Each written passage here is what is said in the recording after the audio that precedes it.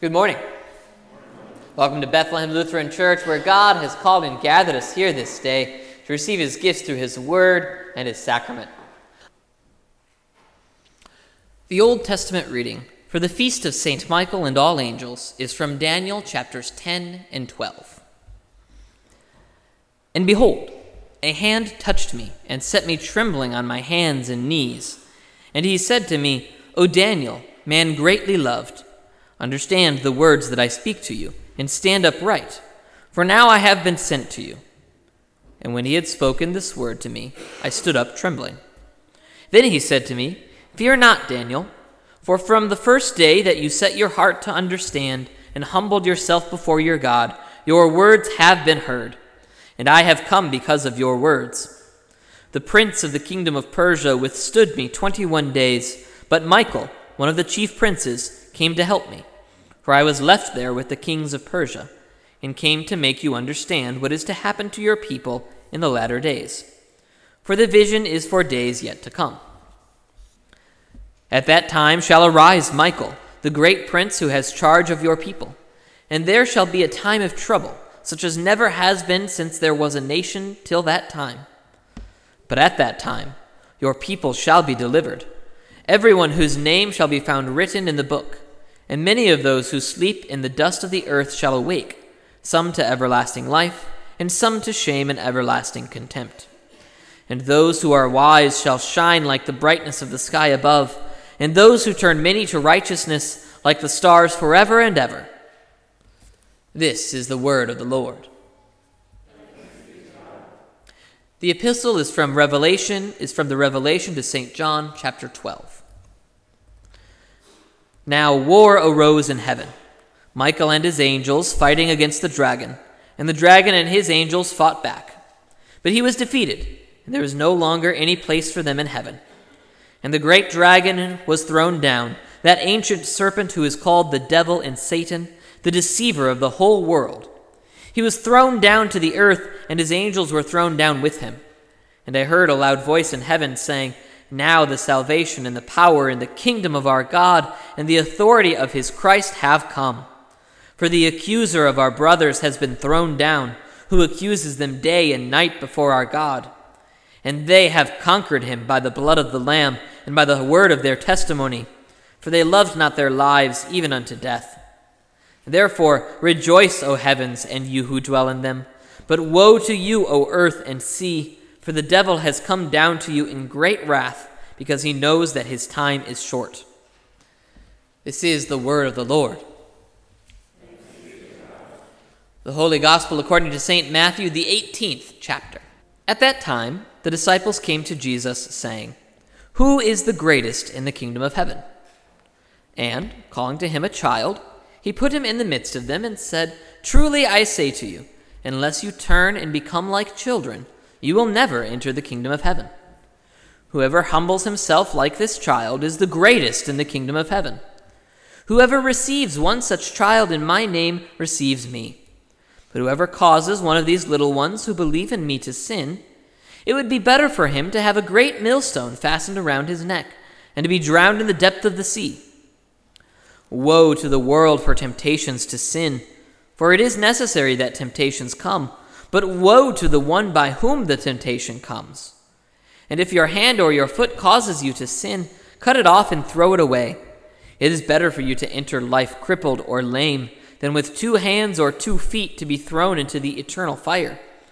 And if your eye causes you to sin, tear it out and throw it away. It is better for you to enter life with 1 eye than with 2 eyes to be thrown into the hell of fire. See that you do not despise one of these little ones. For I tell you that in heaven their angels always see the face of my Father who is in heaven. For the Son of Man came to save the lost. This is the gospel of the Lord. Grace, mercy, and peace to you from God our Father and from our Lord and Savior Jesus Christ. Amen. Who is the greatest in the kingdom of heaven? We hear this question come up fairly frequently in our Sunday readings, don't we? And it's almost always the disciples who are asking the question. And to be fair to them, it's probably a fairly common question that pops up in our own heads as well. On some levels, though, it's sort of a silly question, isn't it? I mean, it's fairly obvious who the greatest in the kingdom of heaven is, right? Obviously, it's God. Or maybe you're thinking about who's the greatest human in the kingdom of heaven. Well, in that case, we're talking about Jesus. All right, greatest person in heaven who's not God and not human. Well, then we'd probably be looking at the person who we're celebrating on this feast today, Saint Michael the Archangel. Except, none of that is what Jesus says, is it? When the disciples ask him who the greatest in the kingdom of heaven is, he doesn't point to God. He doesn't point to himself. He doesn't even point to Michael or any of the angels. No, Jesus actually calls into his presence a child. And not just any child either, a paidion, which is the Greek word for a young child, potentially even as young as a toddler. And then Jesus points to that boy and says, "Truly I say to you, unless you turn and become like children, you will never enter the kingdom of heaven. Whoever humbles himself like this child is the greatest in the kingdom of heaven." Not God, not Jesus, not Saint Michael or the archangels, a child.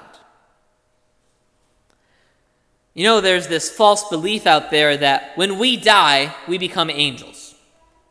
We never see any evidence of that anywhere in Scripture, and in fact, we see quite a few things that would contradict that. And for the most part, it is a way that people are trying to deal with their grief. Oftentimes, their grief over losing a child. And that's where I most frequently hear that. And as often happens, grief can warp and affect things in such a way that it causes us to not really contemplate what we're saying.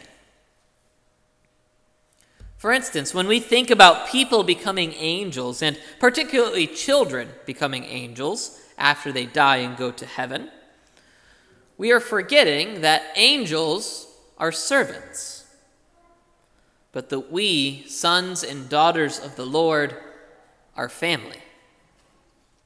All angels, even Saint Michael the Archangel, who in Daniel is described as one of the chief princes, are still primarily servants and messengers of the Most High God. Meanwhile, we humans, thanks to what Jesus did on the cross for us, are now adopted into the very family of God. We are the very sons and daughters of the King who sends his servants and messengers, the angels, to guard and defend us. So on this day, what else can we know about angels then? The very word angel tells us quite a bit about them. Both the Hebrew word malakim and the Greek word angelos mean the same thing: messenger. And the vast majority of the time that we see angels in Scripture, this is what they are doing. They are serving as messengers. Even demons are often simply serving as the messengers of a temptation or a false doctrine. But what actually are these creatures? Well, we know that they are in fact creatures. They are in fact created beings. Though we aren't sure what day they were created on. We know that they are spirits, that they have no physical bodies, though that they can appear to when they desire. And we also know that there are different types of angels. Seraphim and cherubim, for example, are two different types of angels. We also know, of course, There are good angels, which we usually just refer to as angels, and evil angels, which we usually refer to as demons. Along with that, we know that there are leaders of the good and bad angels. The leader of the good angels is Michael, the archangel, while the leader of the evil angels goes by many names: the devil, Satan, Beelzebul, Lucifer, and so on. And we know that at some point before the fall, but after creation, before Adam and Eve ate the forbidden fruit, that there was a rebellion in heaven, and that the devil led away a sizable minority of the angels. In the Old Testament, it appears that the devil, and likely his demons as well, still had some sort of access to God. We see this in Job, where the devil is able to come and stand before God. However, in our epistle reading for today, we see the end of that. Our reading from Revelation occurs in the timeline of Revelation directly after the coming of the Christ. When Jesus came and accomplished his mission, the salvation of all mankind, Saint Michael and the hosts of heaven enforced the victory that Jesus had won on the cross. The devil and all his demons were cast out of heaven and are no longer allowed to stand before God and accuse us. Our sins have been paid for by the sacrifice of the Son of God. There is no longer anything to accuse us of, because all of our sin has been atoned for by Jesus' death on the cross. However, this means that the devil and his demons are now here on earth, running around and causing problems for us. The devil and his minions' goal at this point is to simply take as many of us down with them to hell as possible, to try and hurt God by destroying as many of his children as they can.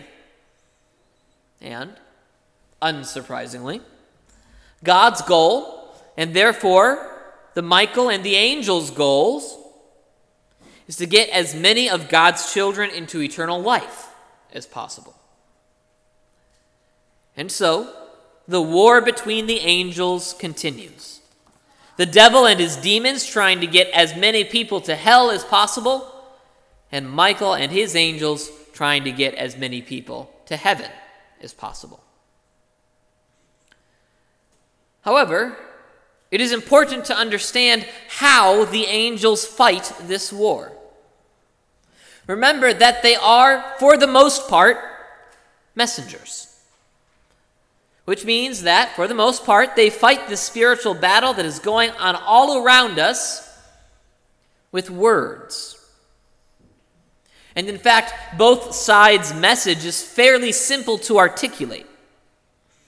The good angels will always say something along the lines of, "And God said," while the devil and his demons will always ask a simple question: did God really say? This is why it's so incredibly important for you to know the Word of God and what it truly says. This is actually the primary reason that you come to worship on Sundays like this, to hear the Word of God, that you might learn it and understand it. So that if someone comes to you and says, "And God said," you can know whether or not that person is telling the truth, whether they're a human being that's speaking it to you or an angel. And of course, it goes the other way as well. You learn the Word of God so that when someone asks you, "Did God really say?" you can know whether or not he did, and can defend yourself against the attacks of the false prophets, the devil, and his demons. Recognize, though, that we have an advantage the likes of which the devil and his demons cannot stand against. You see, another one of those silly ideas that floats around is that the devil is somehow just as powerful as God himself. And that's quite simply not true. Though, of course, he'll try to convince you otherwise. If anything, the devil is on the same level as Michael. And it's probably worth mentioning that Michael and his angels cast the devil and his demons out of heaven. The truth of the matter is that while the devil is certainly more powerful than we are, that he is nothing compared to our God. Our God, who cared enough about us to send his only begotten Son into the world to save the world, who created us knowing that eventually his Son would have to die in order to save us, who even still this day is caring for and protecting us. The devil is nothing compared to God. And eventually, he will be thrown into the eternal fire and bound there for eternity. The question, of course, for us is, where are we going to be for eternity? After all, the angels are so fascinating to us because they are so different than us. And in many ways, they are the stuff of fantasy and myth, and yet they are real. And the same goes for the devil and his demons. It's easy to fall into the trap of peering too deep into the darkness and inviting that evil into your life. Evil that is real and more dangerous than nearly anything else in this world. But ultimately, the question for us isn't about angels and demons. The question for us is really quite simple. Do we believe what God has told us in his word, or do we not? The angels are trying to get us to believe, and the demons are trying to get us to doubt. But Jesus is on our side.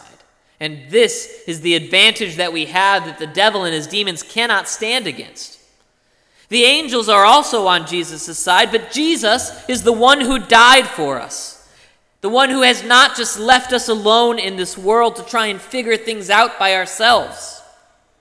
He has come to us through his word with the specific purpose of creating that belief inside of us, to create that faith inside of us, to give us the trust in him that we need in order to be with him forever.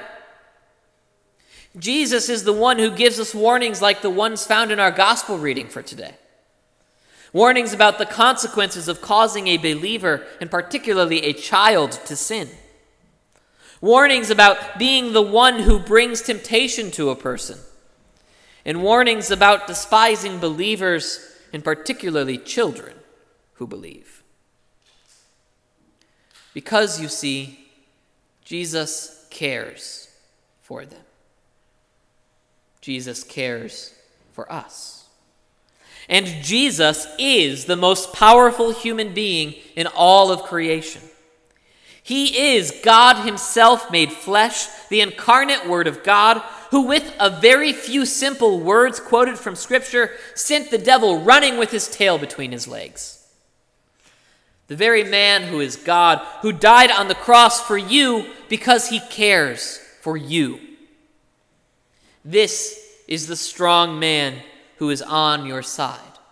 The strong man who lives in you thanks to your hearing of the word, your baptism into him, and your continual partaking of his body and blood in, with, and under the bread and wine. We are not angels, and will never be angels.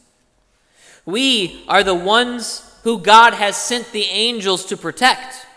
We are the children of God, and therefore, as the faithful servants of our God that they are, the angels guard and protect us willingly and joyfully. Therefore, trust in the Lord who has sent his angels to guard you, the Lord who has sent his Son to die for you, the Lord who is even now sending his word and his sacraments to you to ensure that you will forever be with him. for he will continue to be faithful to you, and he will continue to strengthen your faith, in order that with Saint Michael and all the angels, we may one day too join together in praising our Lord and living with him forever into eternity. Now may the peace which passes all understanding guard your hearts and your minds in Christ Jesus. Amen.